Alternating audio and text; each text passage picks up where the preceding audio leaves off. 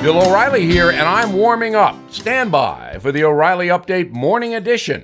On this Wednesday, let's talk tattoos, ink, tats. My question is, why? Why do people want to put a bat on their necks? Why? The Bible says we are all made in the image of God. Well, that might be a problem if the deity doesn't have a panther on his or her thigh. Baseball, basketball players, lots of them have tats. Mostly, they do not look good. And baseball guys now have beards. So why not the Cleveland Hells Angels if Indians is no good? Women who have visible tattoos are interesting.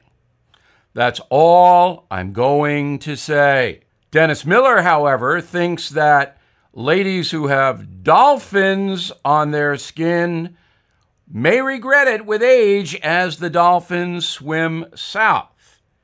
But I would never imply that. Summing up, as for me, I'm going out the way I came in. God gave me skin.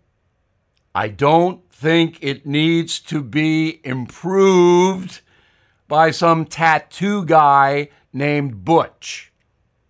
I could be wrong. Now this. Everything is expensive these days, you know that. The government is printing trillions of dollars and consumer prices higher than ever.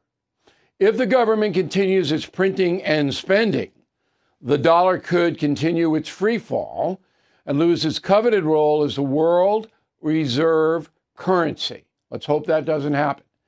But there are a few things you can do right now.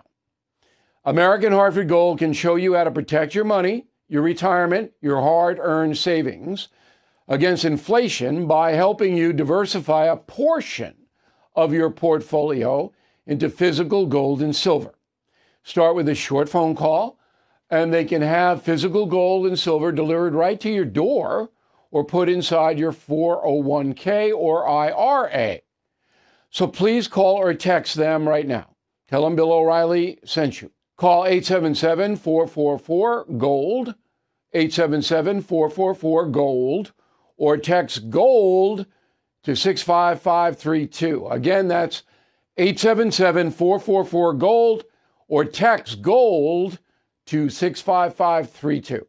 That is the Morning O'Reilly Update. More analysis later on.